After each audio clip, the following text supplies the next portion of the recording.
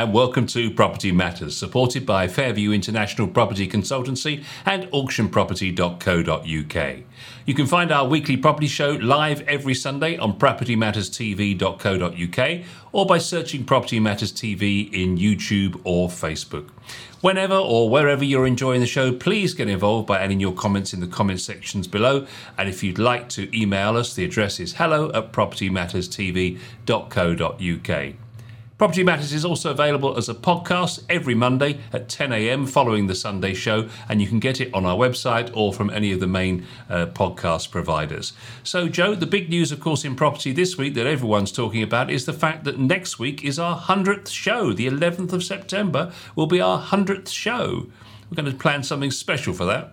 Yeah, I can't believe it. It's frightening to even think that we've done 100 shows over this period. But we like to be in people's living room on a Sunday morning and share the world of property with them, and hopefully they enjoy having us as their special guests at about 10 o'clock every Sunday morning. Nothing more annoying than having Joe, Joshy and Paul turning up in the living room on a Sunday morning. Can you imagine?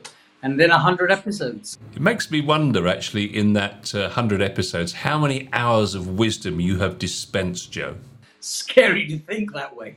No, it's been a pleasure, really, and it's quite interesting. We set this whole thing out with the idea of sharing not just the wisdom, but just basic, everyday, common, ordinary conversation knowledge about a subject that is really loved by everybody in the nation, to the best of my knowledge.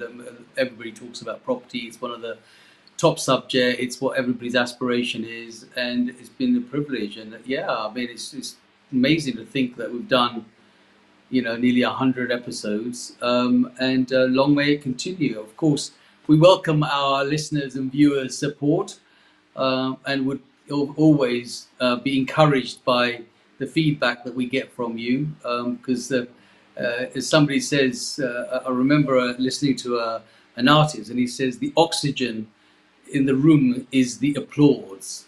And so if you get lots and lots of applause, you always want to do more, and you want to, so if you're on a stage, people say, come back again because they've done a good job, but basically don't come back again, let the curtain go down because you've done a bad job. So we can only be applauded through your words of kindness, through our reviews, etc., and that will be our encouragement, perhaps for the next 100 episodes. Indeed, and you can, of course, get a review in place on our website, www.propertymatterstv.co.uk. If you go onto the homepage there, you can leave a Google review, which we would love you to do for us. Well, we've got to get the 99th episode out and delivered to people, Joe, so let's move straight into today's stories. And do you know what? We're going to start with something that I can't believe we haven't actually done before, and that's talk about one of the biggest things in property, and that's Cowboy builders. Just to give you some background on this is new research of analysis from the Citizens Advice Bureau.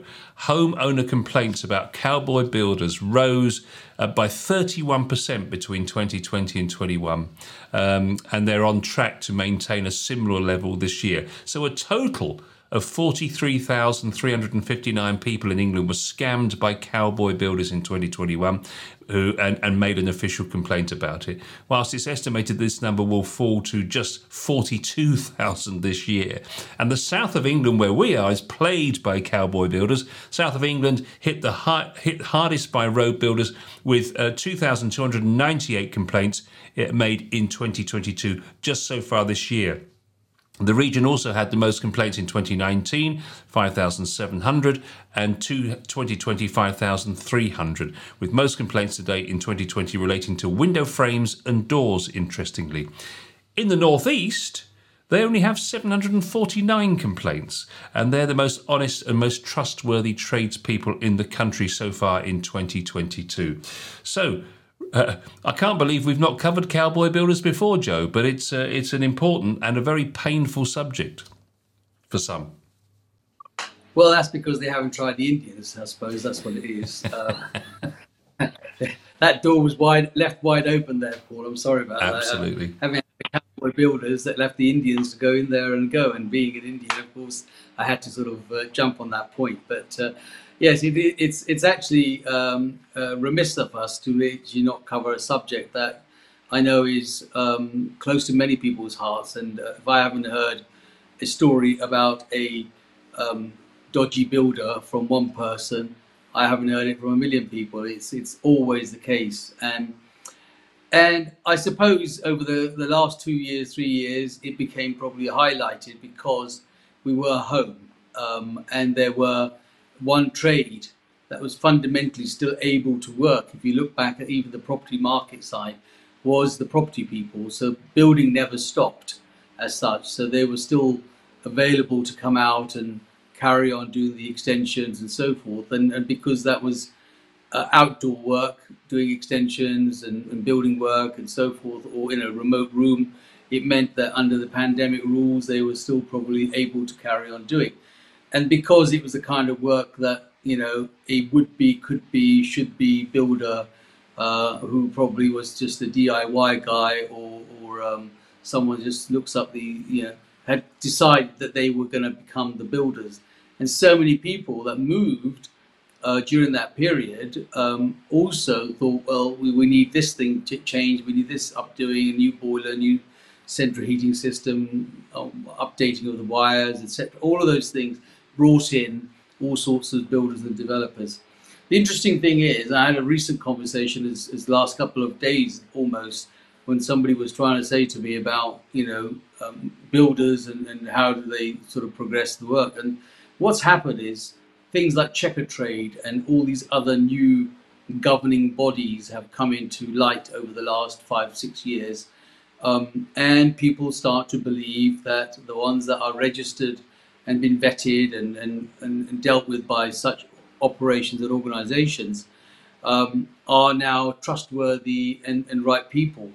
And sad to say that, it's a basic qualification in order to join a group, a membership group, theoretically, that then is saying this guy has been recommended and trusted, and we go by reviews. We ask for reviews ourselves, and people ask for reviews, and some reviews are good, honest reviews, and some people are just friends who have actually given reviews. And so that gives a little bit of uncertainty of the quality of the type of person. But because they come from a supposedly recommended site, and trustworthy site, people give them that time of the day and say, well, that's got to be good. They'll also charge a bit more because they are trustworthy, but not do the job. And this is not the first. It's never going to be the last that we're ever going to hear about these situations. It is just human nature of builders and developers. And I'm not saying that's one. That's just general. There's probably out of 10%, 1% that you find that are really good, but I always find it's like a good restaurant. If it's full, it's a good restaurant. If an Indian chap is eating in an Indian restaurant, you must think it's good, because he wouldn't eat in an Indian restaurant. And I still think that the builder that you can't get a hold of, or the plumber, and that is actually busy, genuinely busy, and you've used for a long time, is probably because he is good. And the one that is readily available at the drop of a hat, you must always take caution, because why isn't that person busy in a time when it is almost impossible to find good tradespeople? And if someone then is available, then you need to sort of rethink your own strategy and say, well, yes, I know I'm desperate to have that, hole plugged or do something, but this guy was available at the drop of the hat. And then you've got to think about how you're going to deal with that, cost of paying with it, the way you pay it, and what insurances, if necessary, what indemnities do they have to be able to cover the damage they may or may not cause. And those are good telling ways of finding out what kind of a builder or an odd job chap that you've actually got. And some people are genuine. I mean, I'm not saying that that's everybody, but unfortunately, the stats that you're talking about don't come without a reason. They come with a reason, and the reason is that that's what happens.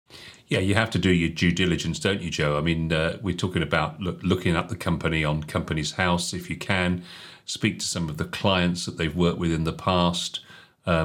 Make sure you have a really good watertight contract, and avoid paying too much before the work is completed, or even too much up front if they start asking for money at the beginning to cover the materials, because the suggestion is that most decent builders will be able to get the job started from their own funds, and then you have a structured set of payments that go throughout at agreed times to help fund the build from there on in.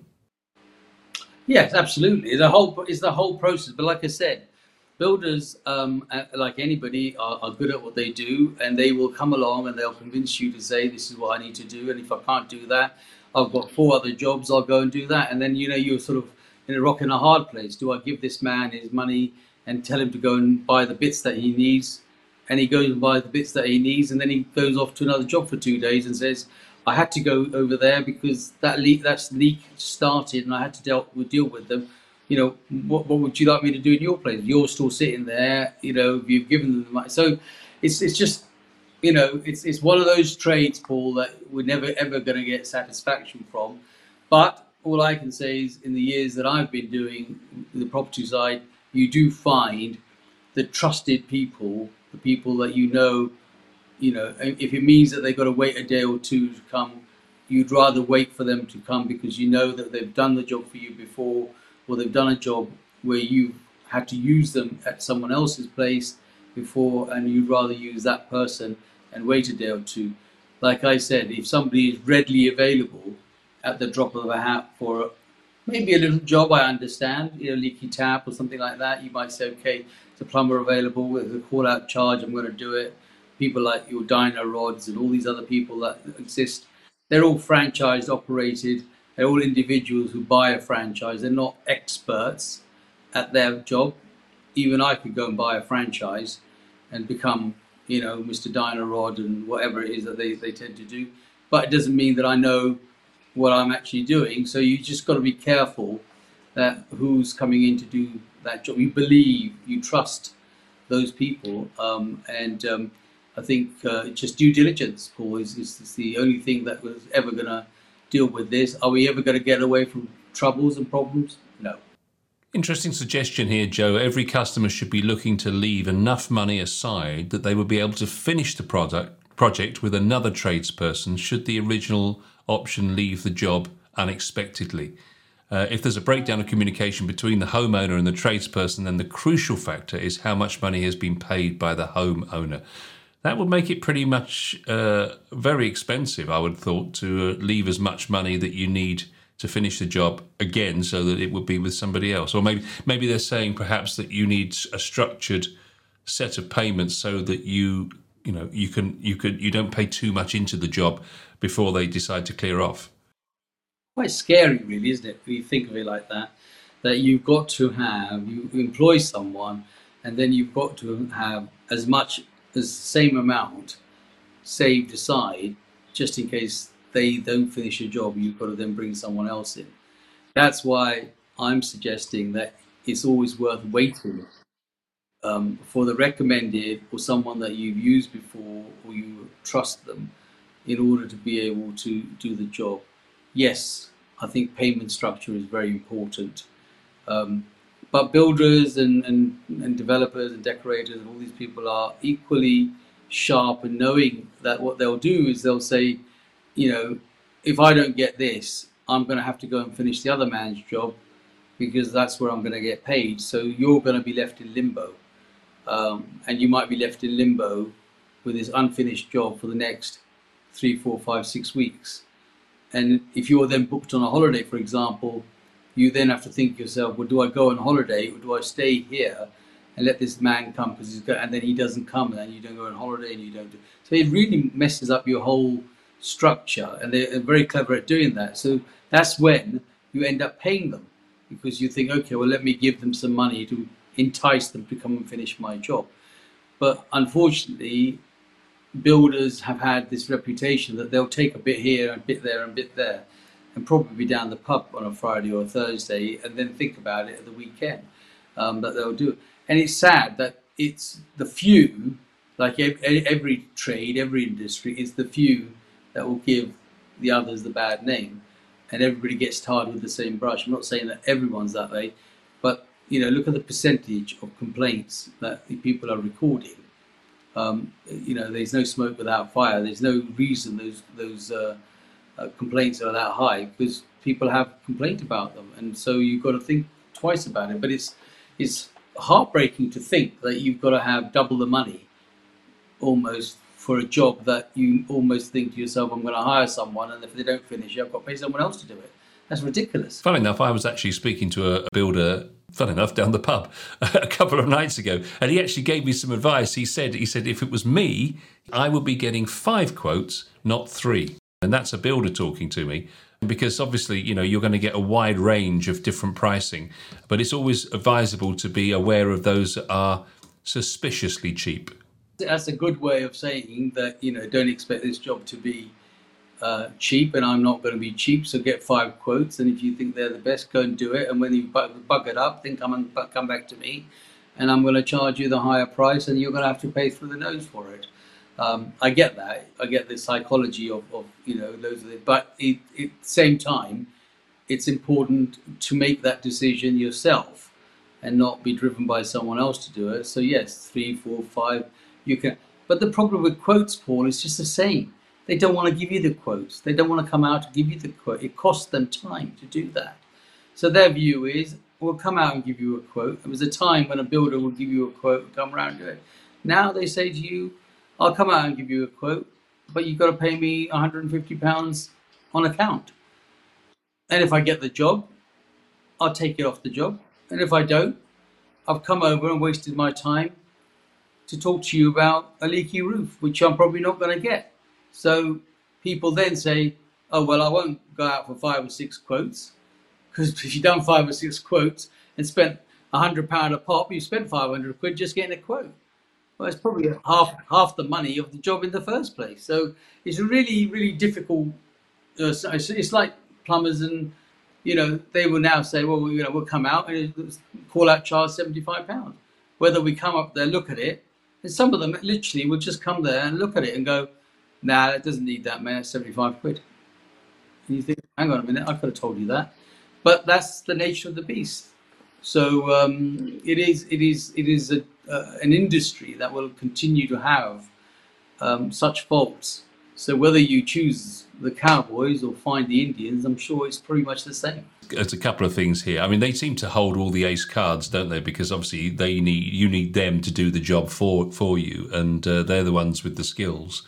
But getting people to put things in writing, making sure that there is actually a firm agreed piece of writing between you, write up a contract, and also check the trade association credentials, because a lot of them do say that they're in a trade association when in fact they're not.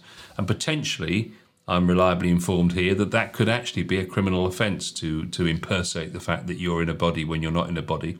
And also, of course, if they're asking for too much money up front, then that really does set the alarm bells going.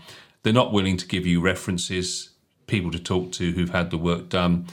And of course, as you mentioned earlier on, they're available this coming Monday, which always is a bit of a clue.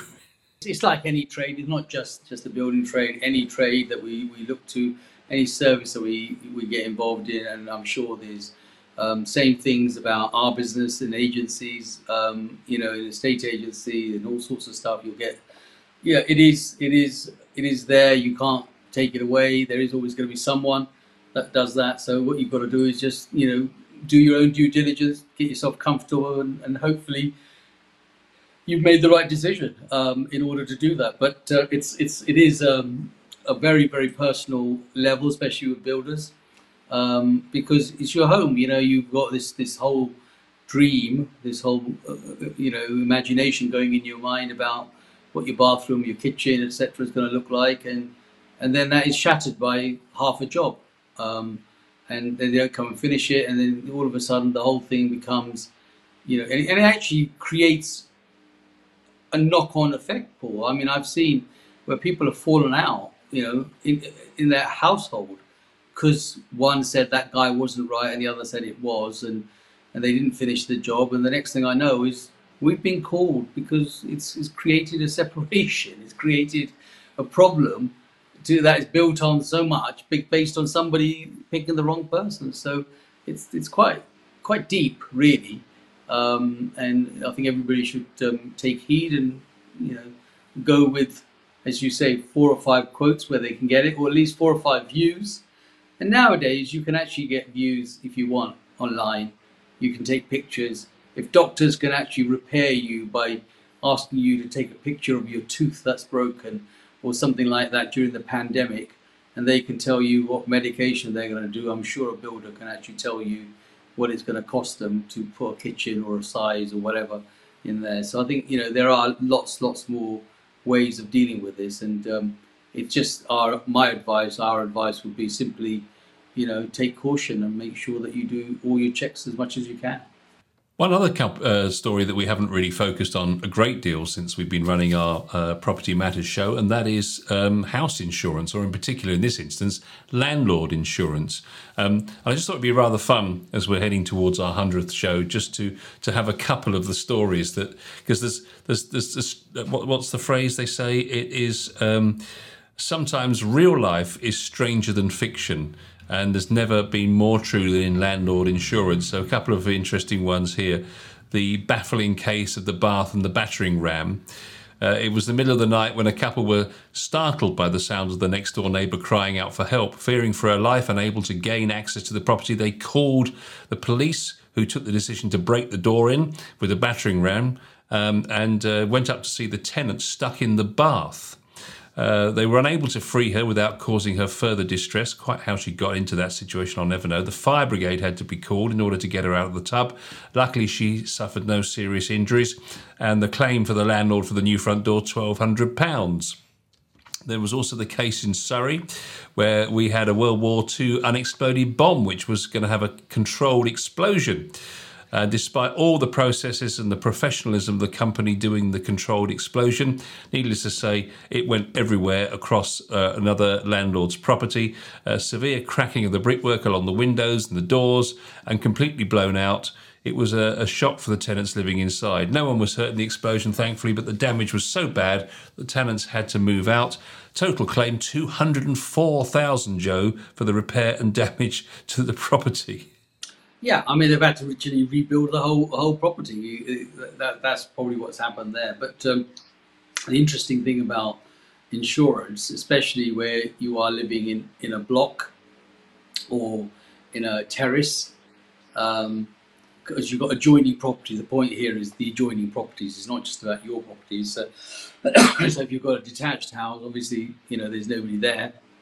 But if you've got a semi-detached or a block, you're a masonette or a block of flats or a row of terraces, it's not just about, it's a bit like third-party fire and theft and fully comprehensive, and it's also about the same thing about your own insurance, because if you are in a terrace or in a block of flats and for some reason, not unbeknown to you, the claim isn't on you, but the neighbour decides that something happened because of some actions on your part, they need to know whether they can claim it on their own insurance or can they claim it on your insurance. And so many people actually perhaps don't have the appropriate insurance or have no insurance, especially in blocks of flats. And that's why in blocks of flats, though people can do it individually, it's often the landlord, the freeholder, it's up to him to actually arrange for a group policy so that it's kind of fair for all. It's always like, who owns the roof? I've got 6 flats below me, but actually none of us own the roof. Well, actually the landlord is supposed to own the roof and the actual freehold. But the landlord probably never bothers to cover that, and then all of a sudden there's a gust of wind, the roof gets blown off, everybody below gets damaged, and he turns around and says, oh yeah, well, I'm not insured. So you all got to claim on your own insurance, and each insurance company will turn around and say, well, we insure your flat, but we don't insure the building. And, never the twain shall meet. It's always going to be someone else's fault. And it's the same with terraces and so forth. So not only is it important to have your own, but it's also perhaps somehow important to learn, even if it's in a dialogue, to make sure that your neighbouring properties are insured, or if there's a way to insure, damage if it happens to a third party or via a third party in your own insurance, to make sure that you're covered. Because the last thing you want to do is have a problem and then the insurance company, because insurance companies are notorious at taking your money, but they hate giving it back to you. So they'll do everything and anything to try and get out of it. And if it means there's that one tiny little clause that you didn't read that said if the guy next door didn't have spark plugs or something in his house, I don't know, your bit's not going to be covered, and that's it. It's blown. So it is important to make sure that you get the best service. But I think the best advice is to make sure that your own insurance covers somebody else, even though it might cost you another £5 a month extra. But it just gives you that security of knowing that if something next door happens, like a bomb blast or a boiler gas explosion or something like that, and it damages your property, then at least you know that you're covered, and that's the main thing out of that. Yes, talking of blocks of flats, one other little story here. In the summer of 2021, a tenant was washing items in the bath in North London, and as she was doing so, she was distracted by exciting events on the Euros happening in the football on the television, so she rushed downstairs to watch the game, and unfortunately didn't turn the tap off, and she didn't go back for 2 hours. So the water went through into the flat below, causing £10,870 worth of damage for the landlord. So it just goes to prove that it's not necessarily things that you do, it's the things that others and even your tenants will do, as in that instance there. So probably word to the wise. And as it says, real life is stranger than fiction. And one insurer said, believe me, we've seen it all. Trust us.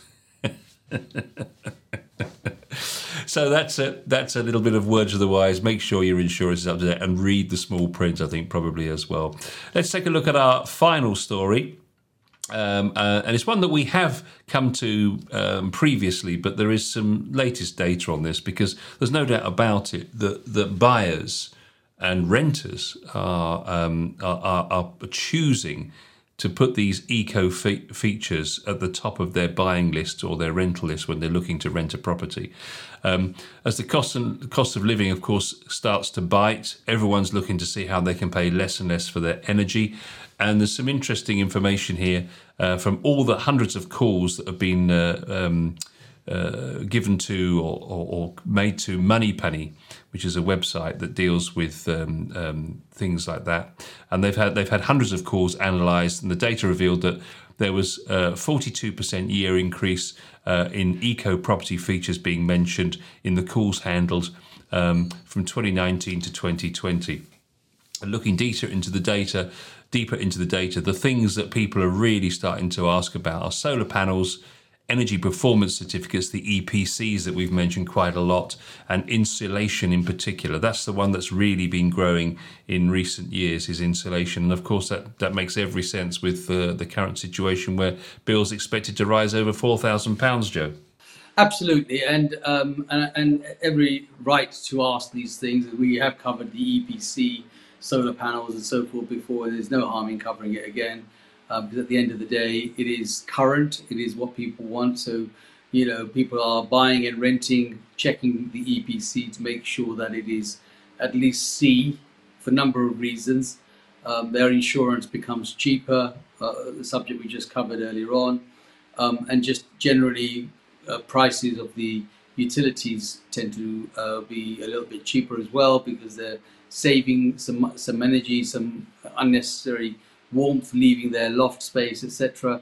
So I think there's a lot of people now conscious about such things as EPCs, and also what kind of insulation the properties has. In property, there's no question in my mind that I think all of those things are quite relevant and quite important to take on board. And yes, on your graph, your presentation, Paul, you're showing, chargers and cars there, and to a large extent, that is probably lesser important, though it is important, because if you're going to have an electric car, you must have a charger at home. But there are chargers now appearing all over the country, some in nearby lampposts where you might live, where they've actually started to use street lighting as the point of connection for where people can charge. So literally every street lamp or street light in the street could actually end up having a charging point, and you could actually plug your car in there. What's interesting is they probably start plugging the Hoover as well there, because it could put an extension and do the inside at the same time. Mow the lawn as well. Mow the lawn. It's interesting actually because EV charging inquiries have gone up 64% last year, up 111% this year, the previous year.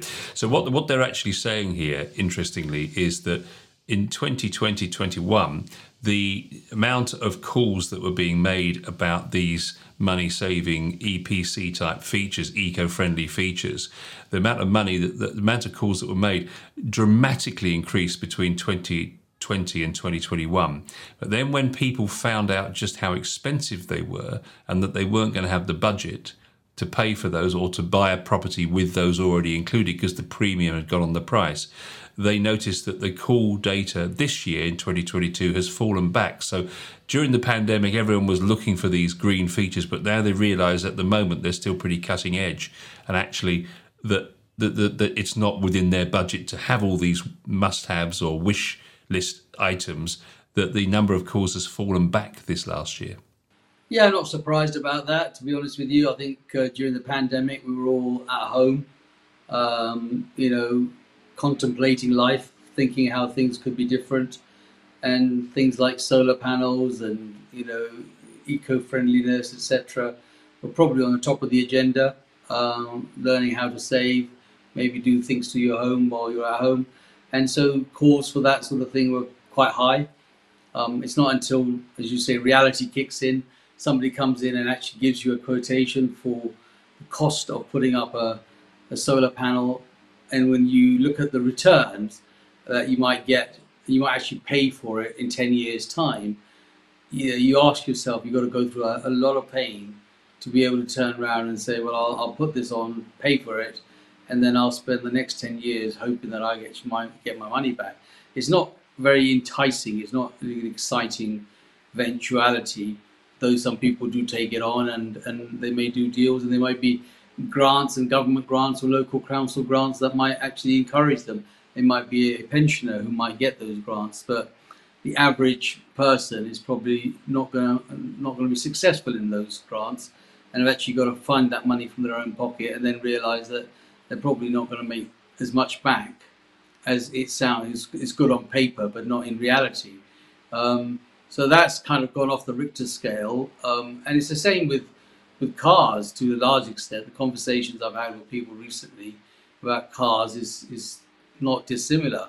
The idea was really good, but now more and more people are beginning to sort of think, well, to replace a battery in a car in a given period is a small fortune. I mean, in certain brands, they can be around £8,000 or so to replace.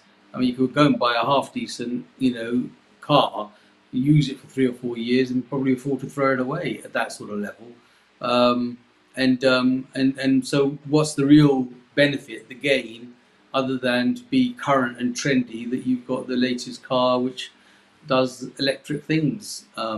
And considering the amount of cost that's gone up in utility costs, I'm wondering if electric cars are actually any particular cheaper than they would have been, because now all of a sudden you're charging at quite a high kilowatt per second or hour or whatever they charge in comparison to what you might have charged. So you've got to think very carefully, and sometimes the advertising gimmicks of these things are better than the actual reality, because they look good and they sound good and they sound trendy and current. But when it comes to the pounds, shillings and pence at the end of the day, you might find that you might be better off where you are. This is not green, by the way, coming from me, because you'll be thinking, well, you should be saying everything green, but I'm just being realistic about this, that it's not going to be always green. Nobody's always going to turn around, and a lot of people are not going to be able to afford some of these gadgets that we'd like to have in order to be in the credential of green. It's just not going to happen. And I think that's come across in the data that they're reporting from Moneypenny. But what's interesting about this is it's probably going to form a wish list, if you like, for builders who are going to want to sell new builds, for example, with premium positioning on them, if you want to call it that. So this will be a wish list of things: solar panels, car charger, good insulation, good EPC. I mean, those last two are probably already in the builder's focus, but these other things suggest a bit of a wish list that buyers are putting on there as a kind of, if I can afford it, I'd love them. Yeah, and that, as I said, it is a wish list. And yes, if we can afford it, but it's not just affordability of the installation or having it, it's the actual affordability of continuing to use it. And it's actually not as exciting as you think it's going to be. That's the scary part. And, so when I say I speak to, it's my job to be inquisitive. And I ask the people, is that better for you? Does it work well? And it's surprising how many of them have actually come back and said, it was a good idea, Joe, but actually in reality, I'd probably go back to X, Y, Z. Next time, I'm not going to have. And a recent conversation was, I bought an electric car, but I'm not going to have an electric car again. I may consider a hybrid, but really it's probably just as better for me to go back to my diesel, because this person was about time. It wasn't so much about money. It's the 40 minutes it takes every time they need to go and charge their car up. Now you work that out on an hourly rate for some professional bods who are going to charge the customer that 40 minutes for standing there having a coffee whilst their car's being charged, and you're paying for that, and they're paying for the car. So it's not all as exciting as it looks in the marketing. Okay, well, that brings us to a close for another Property Matters. Thank you, Joe, for the wisdom as always and your views. And thank you for watching Property Matters. Join us next week for our 100th show.